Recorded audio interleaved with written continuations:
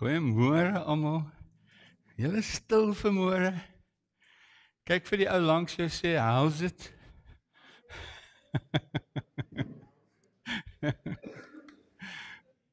Dis so lekker om julle hier te hê vanoggend.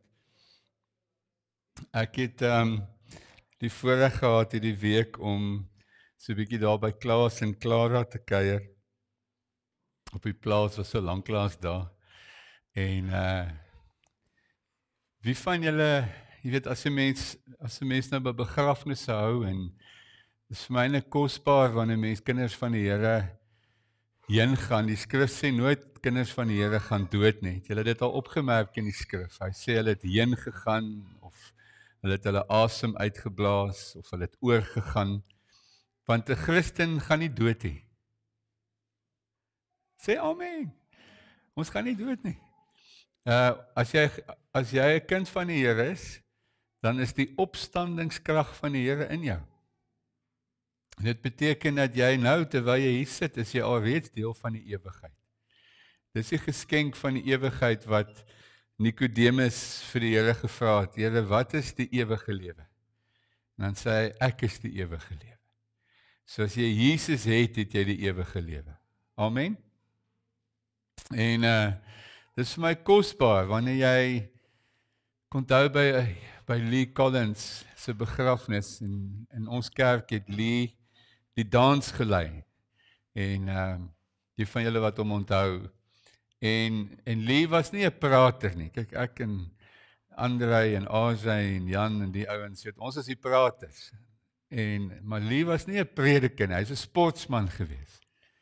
En ek sal nooit vergeet nie, in die tyd met sy sterwe en ook sy lang tyd wat hy baie siek was, het ek en Apostel Azai op 'n stadium gesels, dat ons het nooit geweet hoeveel mense het Lee aangeraak met sy lewe nie. Ons het dit eers by sy dood uitgevind. Hoeveel kinders hy geraak het, hoeveel skole hy bedien het, hoeveel jong mense hy gementor het. Dit is skrikwekkend. So ek wil vanoggend vir julle dankie sê, voor julle doodgaan. Kyk gou vir die ou langs jou sê, hey, lewe jy? So die van julle wat nog lewe, saam met my, ek wil vir die namens die Here, namens Koning Jesus, vandag vir julle in die oë kyk en sê, dankie vir die Jesus wat jy leef, wat niemand sien nie, wat niemand van weet nie. Die mense wat jy so langs die pad bemoedig, die mense vir wie jy vertel van die Here, en Antoinette, hulle sê dat daar in Meton Citrus is jy die skakelbeampte vir die hemel. Altyd bereid om 'n storie te vertel en iemand te bemoedig en iets aan te stuur. So kom ons sit net so. Ek wil jy vat aan iemand langs jou. Kom ons doen so 'n kort gebed vir iemand net langs jou. Sê dankie. Kom ons sê dankie vir mekaar. Kom ons bid 'n dankgebed. Here, dankie vir hierdie mens. Dankie Here dat ons Jesus kan lewe. Wat 'n voorreg om U te ken. Dankie Koning Jesus.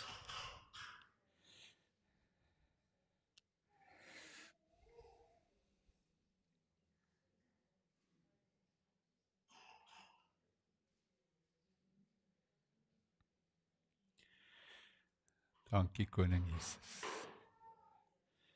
Dankie Here. Dankie Jesus. Amen. Hoe kan nou gister toe ons hier by Tiana Beck se begrafnis was en sy het nou 'n ander van, ek ken haar nou as net Tiana. En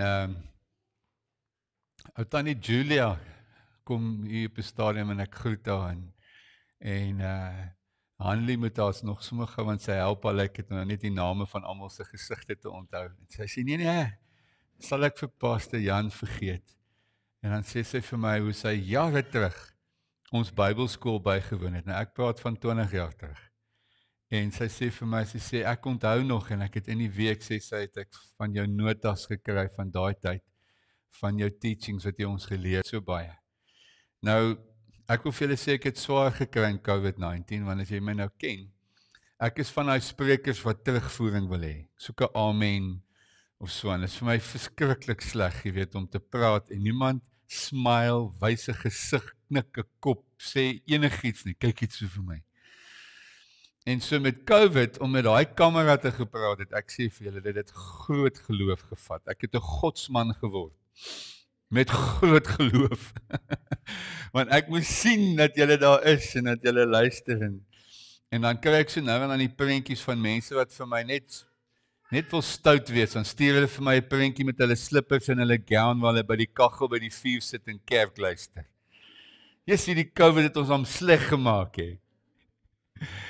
Maar dankie vir die lewe en dat ons mekaar so kan onthou. So vanoggend ons het verlede week gepraat oor slegte gewoontes. En ek moet nou vir julle sê, as dis een van daai teachings waar daar soveel vleis in daai teaching is, jy kan 'n boek skryf intendeel net oor daai een. So ek wil julle aanmoedig om verlede week se boodskap te gaan luister.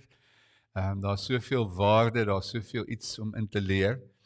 Nou vandag wil ek dit positief doen. Verlede week het ons gepraat oor hoe breek jy die kringloop van bose gewoontes. Dankie Karin. Maar wie van julle weet dat die beste manier om 'n slegte gewoonte te breek is om 'n goeie gewoonte te bou? Nee, dis jy breek negatiewe gewoontes deur goeie gewoontes te vestig en uiteindelik breek die goeie gewoontes, die houvas van die slegte gewoontes oor jou lewe. Nou ek weet nie van julle nie, maar deesdae, ek dink die meeste mense met wie ek kuier en gesels sê vir my, Jan, eerlikheid, net om deur die week te kom, genoeg water te drink, te oefen, vir my man tyd te hê, vir my vrou tyd te hê, vir my kinders, met die Here te praat, te bid, so nou en dan net die Bybel oop te maak, kos te maak, lisensies te betaal, pos uit te sorteer, rond te ry, dit te doen, dat te doen. Ek is moeg. Wie kan daarmee identifiseer? As jy by Vrydag kom en sê, jeeslike, ek het nie geweet die lewe het nou so ingewikkeld geraak nie. Mense nou dink met selfone dinge makliker geraak. Het voel vir my nou moeiliker geraak. Dit is net besiger. En ek wil net vir julle sê, ek is nou amptelik, het ek nou Facebook en Instagram van my foon af delete. En want nou is ek geforseer, as ek wil Facebook, moet ek voor my rekenaar gaan sit. Dit is glad nie so lekker om my foon te kyk. En dan doen ek wat ek moet doen op Facebook en sê vir julle hallo en dan vergeet ek van Facebook. Maar wie van julle weet, daar's 'n klomp gesigte wie jy in die oë moet kyk, wat jy nou deesdae op die skerm so, hulle het gesê as jy nou gaan mense wees wat neurotiese simptome gaan ontwikkel of gaan hê as hulle in die hemel kom. Hulle gaan daar staan en vir die wolke kyk en so maak. Die duimpie. Maar wie van julle het agtergekom? Ek het net begin agterkom dat die goed vreet tyd. En vat 'n oneindige klomp tyd van ons weg, waar ons dit kon gespandeer het met iemand fisies, en iemand se hand gevat het, en sy oë gekyk het. En dit is wonderlik, dankie vir julle wat aanlyn is, en dit is 'n wonderlike gereedskap wat vir ons help. Maar, ek weet nie van julle nie, maar die lewe is complicated. En so as jy nou vanoggend begin, en dit weet ek, jong, ek gaan nou weer 'n berg opstyg, om nou vanoggend oor 'n nuwe gewoonte te praat, dan kan ek sommer klaar die sig sien. Ek wens ek het eerder vanoggend by die huis gebly. Maar, so ek wil vanoggend, het ek werklik gesoek vir die mees basiese, mees kerngewoonte wat ek in die Bybel kon kry, wat die vroeë Christene geanker het, en nie net geanker het nie, maar wat die Christenbeweging gelaat groei het, dat teen 270 na Christus was die Christenbeweging, het die staatsgodsdienst van die tyd geword. En wat het die Christenbeweging so aantreklik gemaak?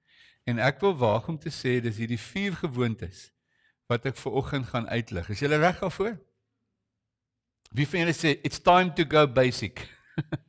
Alright, so vandag gaan ons basies, en ons gaan lees, uit Handelinge 2 vers 42. Handelinge 2 vers 42.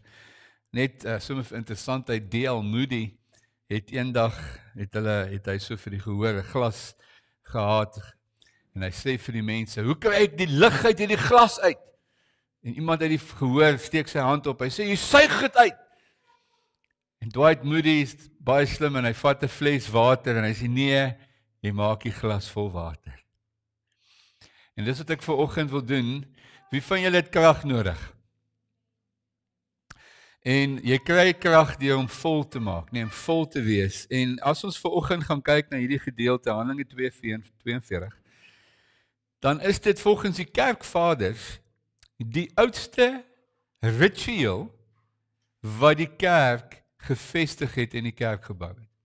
As jy nou kommentare gaan luister en jy sal dink dat hierdie gedeelte, Handelinge 2:42, is geskryf om by 30 jaar na Christus. Enigiets is in 30 tot amper 40, 45 jaar na Christus.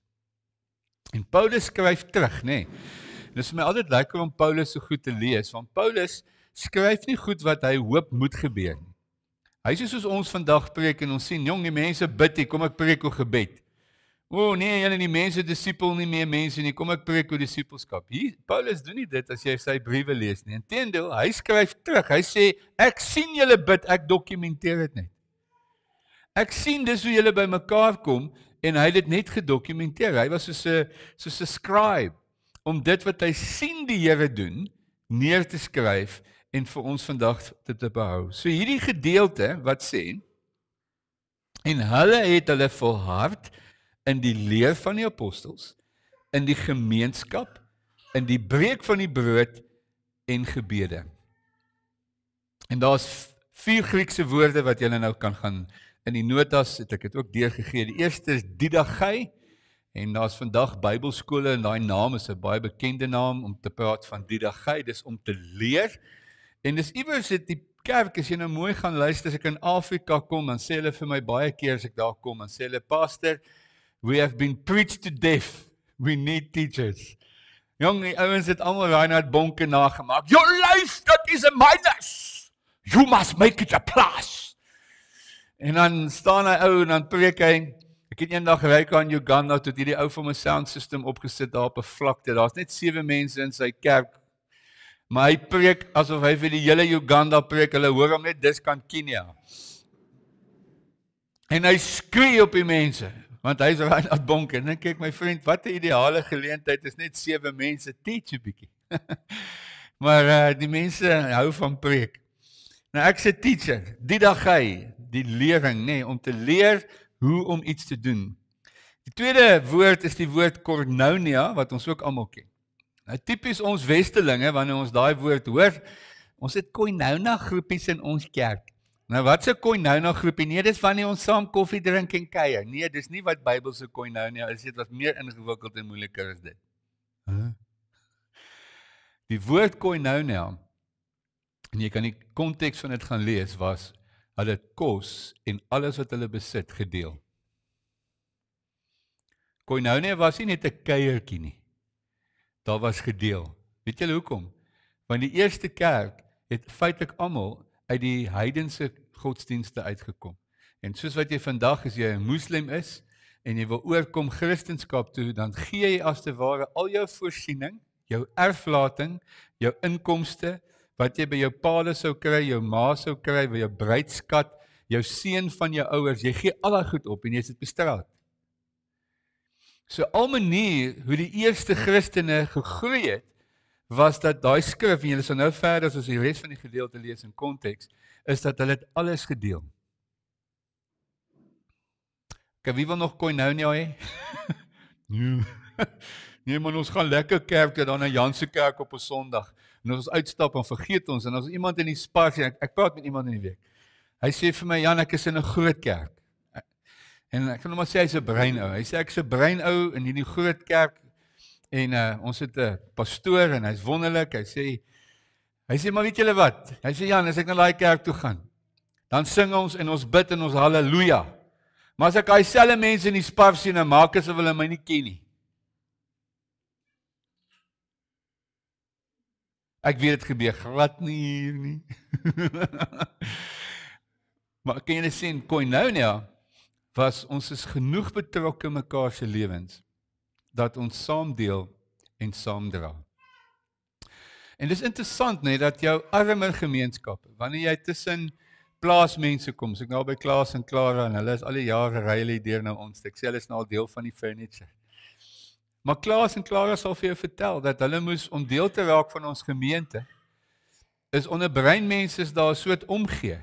Ek onthou Charles Lewin het vir my gesê, hy sê, Jan, dit is verskriklik, toe ek die dag raadslid word, en almal sien ek het nou 'n salaris, hy sê, man, elke aand staan daar 3 mense by my deur, en hulle wil vleis, brood en kaas, of enigiets, en hulle dink ons ek het geld. Want daar's 'n verwagting, ons gaan deel. Ons wit mense is al so ver daarvandaan af, ons is so dankbaar vir heininge en hekke, en ons het spasie, en ek en my klein huisie, en jy in joune, hou jou by my, en ek hou by my. Julle is nou nie vreeslik baie amens vanmôre nie, maar so, Koinonia sê, ons is liggaam. En dit beteken dat hierdie fisiese liggaam van my kan nie funksioneer sonder al die dele van die liggaam nie. My liggaam kan nie funksioneer sonder die hart, en my klein toontjie kan nie funksioneer sonder die bloed en die are en die senuwees van hierdie hele liggaam. Ek sê ons het mekaar nodig. Dankie. Die derde woordjie is daar nie 'n woord voor nie, want die Grieks daarvoor is breaking of bread, die breek van brood. Dit is later vertaal met wat ons as nagmaal ken. In die Katolieke Kerk praat van 'n Eucharist. En dis vir my baie interessant dat deur die eeue hierdie wonderlike tradisie baie keer deur die kerk misbruik is. En dit wegbeweeg het van die oorspronklike gedagte. Nou onthou julle, die breek van die brood kom van die nag toe Jesus die Pasga maaltyd gehou het. En hy moes 4 keer brood, of 4 bekers, en dan moes hy die brood breek. Ons het dit al hier in die kerk gedoen, tot ek vir julle Pasga laat hou, soos die Jode dit doen. Maar die interessant is, Jesus vat die laaste stukkie van die Pasga maaltyd, wat 'n heenwysing is na die Messias wat sal kom, en dan breek hy die brood, en hy vat die wyn as die afhandel van die Pasga, maar die begin van 'n nuwe tradisie, 'n nuwe ritueel. Nou, daar's slim ouens wat hier oor skryf en sê, hoe begin jy 'n gemeenskap? Hoe begin jy 'n movement? En een van die dinge wat 'n beweging vestig, is hierdie basiese boustene. Lering, teaching. Tweedens, werklike gemeenskap, maar dan sal hulle vir jou sê rituele. Rituele wat soos wat portrette in jou huis hang. Jy kom maar in en jy weet hy's daar, en dit skep 'n atmosfeer van wie jy is en jou woning is. En ek wil vandag sê dat, en ons doen 'n Bybelkursus op die oomblik op maandeaande, daar's 14 predikante daarop, en een van die vrae wat baie van die predikante vir my vra, en sê vir my, Jan, hoe kry jy 'n kerk geestelik volwasse? Hoe kry jy dat 'n gemeente groei, en nie net 'n klomp babas is wat elke Sondag sê, maak my doek skoon? En ek glo dat dit iets met nagmaal te doen. Want hoor nou vir my, nagmaal was 'n maaltyd wat almal aan moes deel. En hy sê, so gereeld as julle by mekaar kom, het hulle nagmaal gebruik. En ek glo, daar's 'n geheime waarde in nagmaal wat ons verloor. Kom, ek gaan dit anders stel. Nagmaal is soos 'n fokus. Paulus sê, ek wil niks anders preek as Jesus en hom as die gekruisigde. Dink julle, daar sou so baie dwaalleringe gewees het, soos wat daar vandag is, as die kerk maar net gehou het by nagmaal? Wie van julle het al in 'n Bybelstudie groep gekom en dink jy, waarvan praat hierdie mense? Nou moet jy weer hierdie wet doen, jy moet weer daai reël doen. Maar wie van julle weet dat die heidene, daai klomp, ek praat altyd oor die Galasiërs, en ek is vreeslik lief vir Obelix en Asterix. Ek het al daai tydskrifte deurgelees. Ek ken julle uit my kop uit, man. Dog of Fiction, al die lot.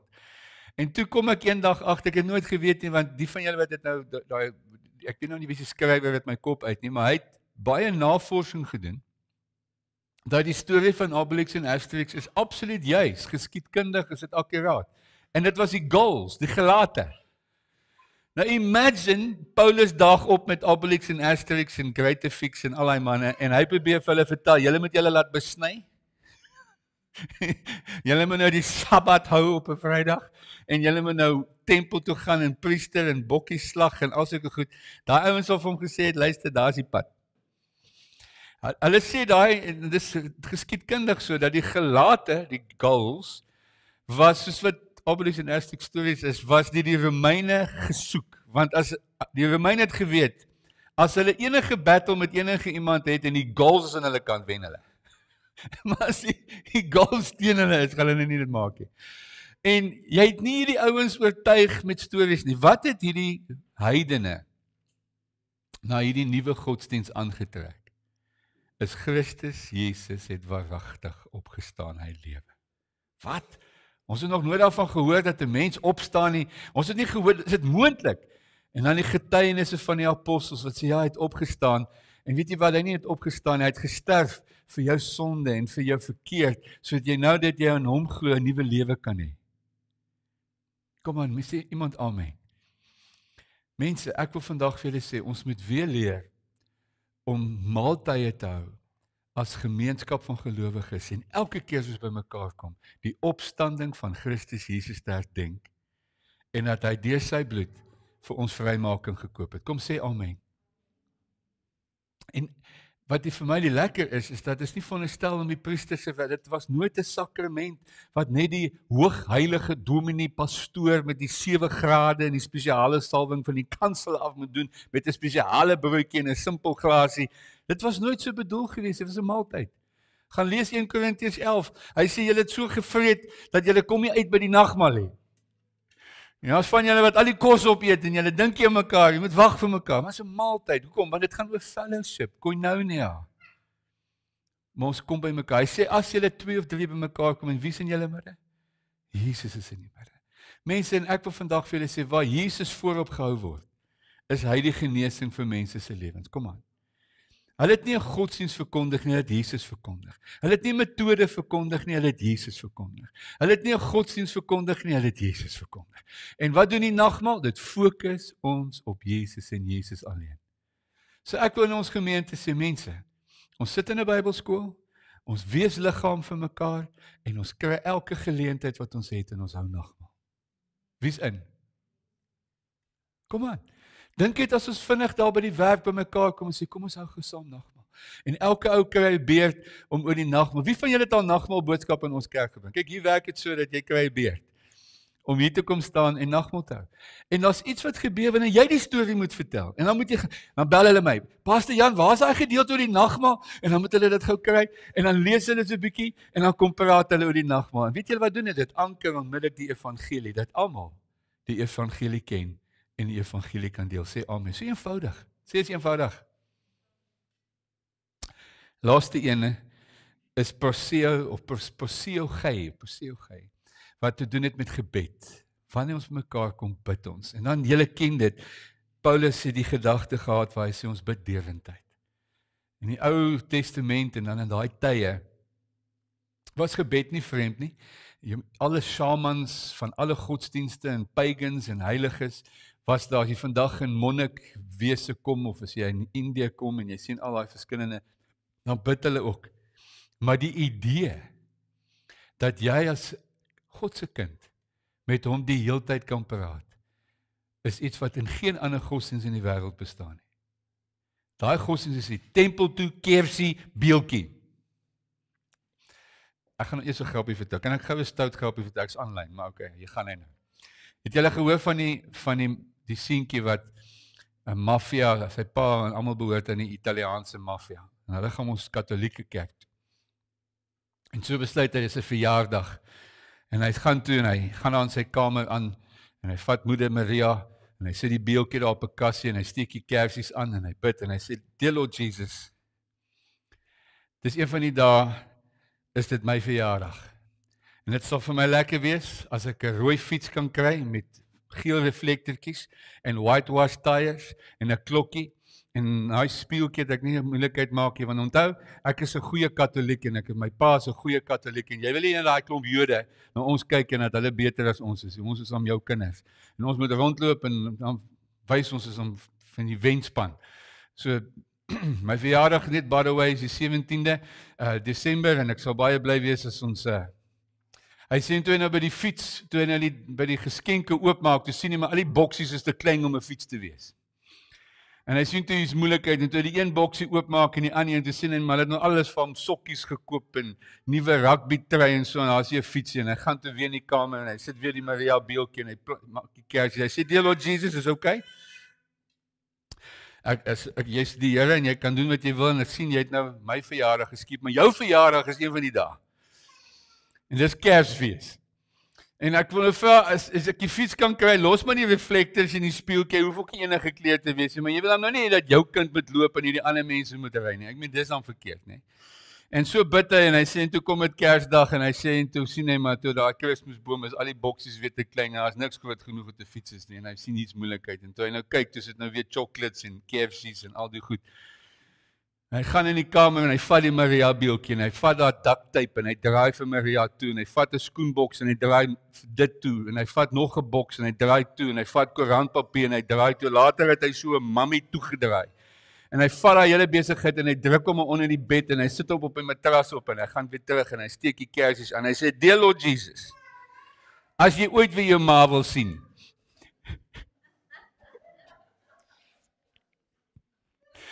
okay, dit was funny.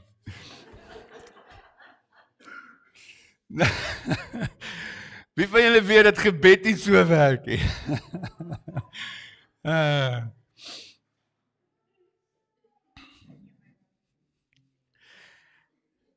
Nou, kom ons lees hierdie gedeelte verder. Vers 42, kom ons lees 'n bietjie verder. Hierdie ou patroon, hierdie ou siklus van Bybelskool of woord, koinonia samekoms, gemeenskap, ons deel met mekaar, nagmaal en ons bid derentyd, was die eeue oudste siklus van wat die eerste kerk gedoen het. En kom ons kyk wat gebeur. En vrees het op elkeen gekom en baie wonders en tekens het deur die apostels plaasgevind. Wie wil dit hê? Nie net deur die apostels nie, maar die almal. Amen. En almal wat gelowig geword het, was by mekaar. En het alles gemeenskaplik besit. En hulle eiendom en besittings het hulle verkoop en die opbrengs onder mekaar verdeel volgens wat elkeen nodig gehad. En dag vir dag het hulle eendragtig volhard in die tempel en van huis tot huis brood gebreek en hulle voedsel met blydskap en eenvoudigheid van hart geniet. Terwyl hulle God geprys het in guns was by die hele volk. En die Here het daagliks by die gemeente gevoeg die wat gered word. En so het hierdie geloofgemeenskap gegroei. Sê amen. Nou vandag as kerkmense daai gedeelte lees en ons sien dit weer gebeur. Onthou, Paulus het nie die besigheid gepreek asof hy wil hê dit moet nog gebeur nie. Hy's besig om te dokumenteer soos 'n joernalis. Hy skryf net wat besig is om te gebeur. En hoe dit gebeur? Ons noem dit herlewing. Wie van julle soek herlewing? Ek soek herlewing. Weet julle wanneer is herlewing? Hoe gebeur herlewing? Wanneer 'n groep mense soos julle vanoggend saam en ons sê, weet julle wat? Hierdie kerk is nie om Jan Oosthuizen gedraai nie. Dank die Here. Okay, al mense nou nice gesien. Hierdie kerk draai nie om my nie, draai om Jesus. Amen. En wanneer almal van ons, ryk en arm, klein en groot, dik en dun, oud en jonk, ek like hom, sê gou ek like, wie van julle nou van Licorice Allsorts? Dis my hy skud sy kop, hè, van Licorice Allsorts nie.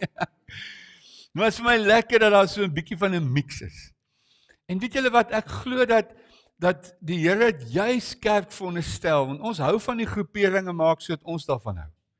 So ons hou daarvan as die ryk ouens by mekaar kom en hulle hou van dieselfde goed en hulle hoef nie te worry oor daai arme mense wat hulle naam gaan weggooi nie. Maar wat doen die Here? Hy sê hy sit daai lot by mekaar en hy maak hulle familie. En dan sê die Here, nee wat nou, julle het nou gedink julle is alright. Dan kom hy en dis mos nou totaal wat ons nie kan doen nie en dit is ons is mos dan weet ons mense. En ons Afrikaners, ons vissers, jy weet. Ons eet nie so nie. En ons ry nie so nie en ons sit nie so nie. En ons kam nie ons hare so nie en ons trek nie so aan nie. En dan sê die Here, o. En dan vat hy weer Licorice Allsorts en hy vat die ryk en die arm en die slaaf en die baas en hy sit die vrouens en die mans en hy gooi hulle by mekaar Licorice Allsorts en hy sê julle moet soos Jesus wees. Wie van julle weet dat jy leer om soos Jesus te wees wanneer jy eers begin dien? En wanneer goed nie uitwerk soos wat jy daarvan hou nie. Amen. Jy het nie Jesus nodig As ons almal dieselfde tipe soort van mense is en ons het 'n klein groepie wat almal dieselfde goed doen, en het niks van Jesus nodig. Enige ou kan dit doen. Maar wie van julle weet jy het Jesus nodig wanneer jy Uganda toe gaan en met daai hoender eet? Kyk, aan treat hulle vir my, nee. Maar hulle moet 17 mense met een duitjie en met een, wat is daai ander vleisie? So hulle het hom so slim geword. So hulle maak 'n klomp sous en baie pap en 'n klein bietjie hoender. En dan moet jy mooi wees, jong, en ek moet daai goed en dan gee hulle 'n klomp ander goed saam. Daar's niks in die lewe wat my meer geraak het en my lewe so verryk het as sulke ervarings. Amen. Ek het gedink ek gaan bedien vir hulle. Hulle het my 10 keer meer bedien as wat ek vir hulle bedien het. Ek kom eendag, hulle sê ons arme mense is vuil. Nou ek moet vir julle sê, ek kom tussen arme mense en ek ken nie 'n arme mens wat vuil is. Hy weet hy moet was. Want hy het nie pille en antibiotika en al die goed hy kan drink om gesond te word. So ons is daar in Uganda in 'n hut. Ek en Tobias is nog saam. 2 ander boere was ook by. En nou sit ons om die tafel, maar die tafel is nou so half laag, so jou knie gaan 'n bietjie hoër as die tafel, jy sit so ongemaklik. En jy eet met jou hande, soos julle weet, en het al die kos uitgepak, en hier kom 'n vrou verby. En nou moet ons hande was.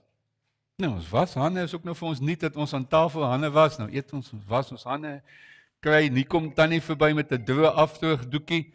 Nou, right, nou is ons reg om te eet. Tobias besluit toe, maar hy wil net gou 'n foto neem en hy staan geop en hy neem gou 'n foto en hy sit weer, hier kom die bakkie weer verby. Jy het in iets anders gevat. Was jou hande?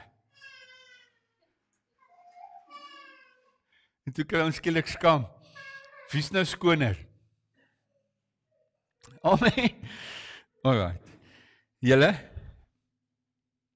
ek glo as ons hierdie basiese goed weer regkry, dat ons spandeer tyd in God se woord, dat ons God se woord ken.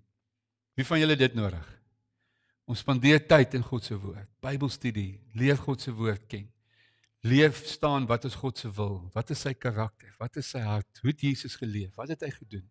Julle, ons leer, jy gaan vir al wat 'n kursus is om in die lewe te leef, sal ons nie 'n kursus doen om Jesus te leer ken nie. Amen. So Bybelskool, ons bied al vir 22 jaar ononderbroke Bybelskool aan op maandaande. Ons gemeente weet jy, maandag aand is Bybelskool. Is amper meer heilige Sondag. Jy kan Sondag skiet, maar maandag is jy nie Bybelskool. Weet jy wat doen dit? Want dit leer ons om met God se woord om te gaan. Wie van julle weet dat jy kan nie lekker eet as jy net so vinnig spoeg en plak nie? Eet jy spoeg en plak? Nee, okay, wag, ek moet 'n ander idioom kry. Wie van julle weet 'n McDonald's, daai met jy so vinnig eet, is goed vir jou nie. Wanneer eet jy lekker? Wanneer jy sit en jy vat tyd en jy proe, en jy meng al hierdie goed. En dis wat ons met God se woord moet doen. Amen. Ons moet toelaat dat God se woord ons was. Tyd met God se woord spandeer. Wie van julle glo in gemeenskap? Die ding ons kom kerk toe, soos vanoggend aanlyn, dankie ons gaan nou net die kamera afsit en dan gaan ons kerk toe. Want hierdie van agter mekaar se koppe kyk, wie van julle weet dis baie lekker om huiskerk te hou. Kom wees eerlik. Waar jy bietjie kan saamgesels en Jan of priester wie ook al nie al die praatwerk doen nie, maar elkeen getuig en elkeen deel en elkeen praat en ons deel met mekaar ons lewens en ons hoor mekaar se pyn en ons sien mekaar se swaar en ons raak betrokke in mense se lewens. Julle, ek weet nie van julle nie, maar ek is honger vir dit. Is julle ook honger vir dit? Ek dink ons het nou vir te lank ons goed alleen gedoen. En derde een, nagmaal. Nagmaal. Fokus op Jesus. En alles wat ons doen, sê amen. As ons by mekaar kom, nagmaal. Weet julle hoe wonderlik is dit om as 'n huisgesin nagmaal te gebruik? Ons sê baie keer vir ons mense, as jy Sondag soos vanoggend na kerk, gaan as 'n huis saam en dan kan die man so 'n bietjie voor almal sê, liefie, die Bybel sê dat ons nie op onwaardige manier die nagmaal moet gebruik terwyl ons iets teenoor mekaar het nie. En ek wil vir jou verskoning vra, liefie, voor die kinders, want jy het dit voor die kinders gedoen Vrydag, wil ek vir jou jammer sê dat ek jou so lelik behandel het. En ek wil jammer sê. En liefie sê vir pappa, is reg pappa, vergewe jou ook en skus ek was ook verkeerd. En skielik raak Boetie nou dat ma en pa so jammer sê, besef vir my, hy moet ook jammer sê dat ek so lelik was. En skielik is daar 'n hele wonderlike ding wat gebeur. Wie sê ons moet nagmaal hou? Nagmaal was nie 'n heilige sakrament wat daar iewers eenkant gehou moet word nie. Hy moes geleef word. Sodat dit ons daaglikse fokus kan wees om in Jesus Christus te lewe. Amen. En dan bid ons. Nie net nou en dan nie. Ons bid derentyd. Ons bid derentyd. Ons spandeer die heeltyd in gebed. Ons praat die heeltyd met die Here. Here, wat moet ek hier doen? Wat moet ek hier maak? Hoe moet ek hierdie saak hanteer? Lei my, wys my. Wie's met my? Baie eenvoudig. 4 gewoontes wat ek met my hart glo, herlewing in ons gemeente kan bring. Wie's in? Ek's in. En dis goed dat ons ken, hè. Maar is goed dat ons weer moet vir tyd maak. En ek weet ons huiskerkleiers, hulle luister dan hierdie preek, want dit is 'n ou preek. En hulle sê, ja Jan, jy het nog nie probeer om huiskerk op 'n donderdag aand te reël. Jy weet hoe moeilik is dit. Daai een moet by die skoolvergadering wees, en daai een moet by daai sport wees, en daai een moet nou weer voetseksoen toe, ekskuus, iets anders gewees. En daai een moet nou weer dit. En om die mense by mekaar te kry is moeilik.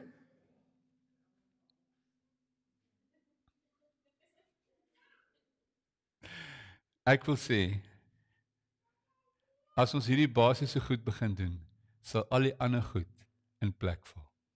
Dink julle nie so nie? As ons weer commit en sê, weet jy wat, huiskerk is vir ons belangrik. Gemeenskap van gelowiges is belangrik. Bybelskool is belangrik, gebed is belangrik. En ons sit dit net weer 'n bietjie eers. Hy sê, soek alleeers die koninkryk. Dan sal al die ander werksgoed en doen goed en al die goed wat jy nie by uitkom nie, sal beter in plek. Wie van julle weet dis die waarheid?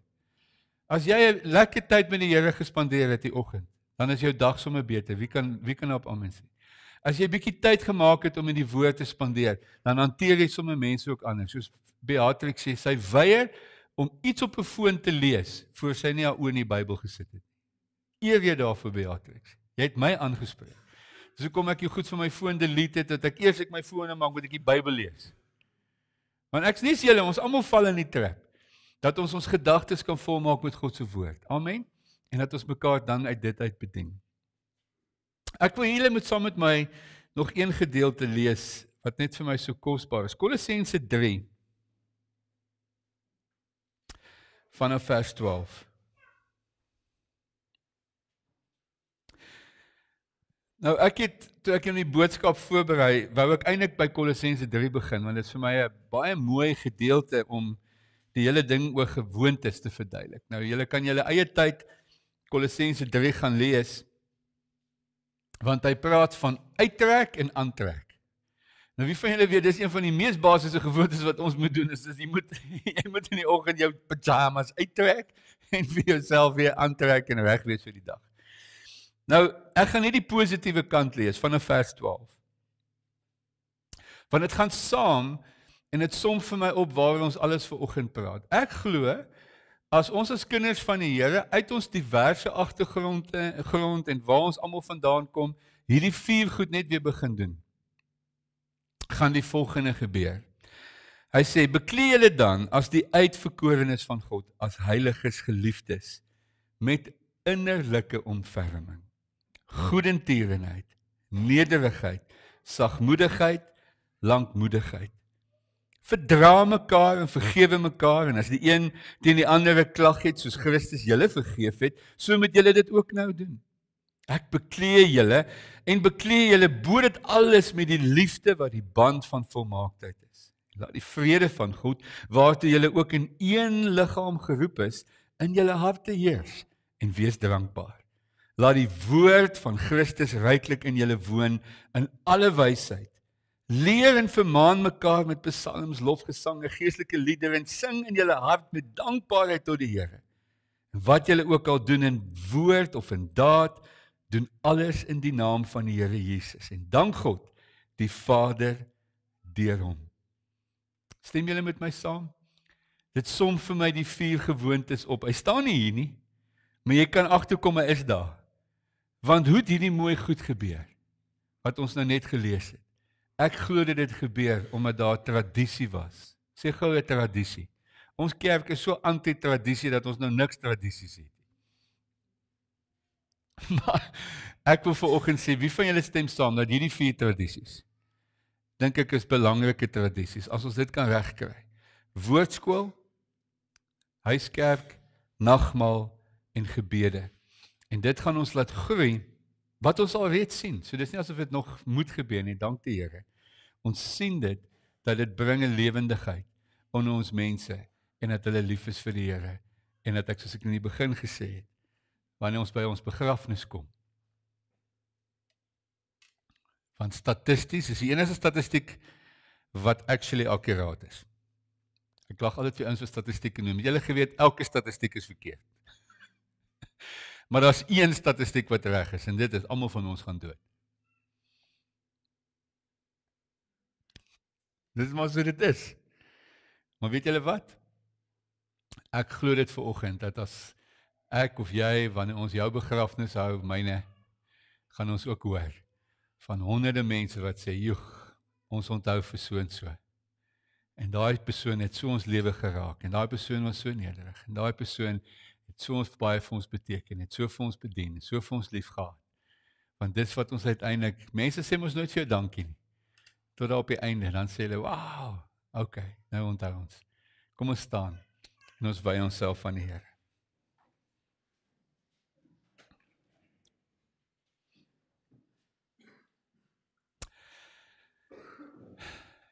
Here, as gemeente wil ons vanoggend ons diep afhanklikheid van U bely. Here, vergewe ons dat ons soms so dink ons is slim. Dat ons soms redeneer en dink ons is sterk. Dat ons soms so eie wys ons eie ding doen. Vader, vanoggend kom ons en ons bely ons afhanklikheid van U. Here, ons is niks sonder U nie. Ons het nie 'n lewe, en ons het nie asem, en ons lewe het nie betekenis, en ons bestaan beteken niks, as ons lewe nie gegrondves, en gebou is, en geleef word, in Christus Jesus nie. Here, vanoggend vra ek dat U vir ons weer die genade sal gee, om hierdie 4 gewoontes, siklusse, in ons gemeente te vestig.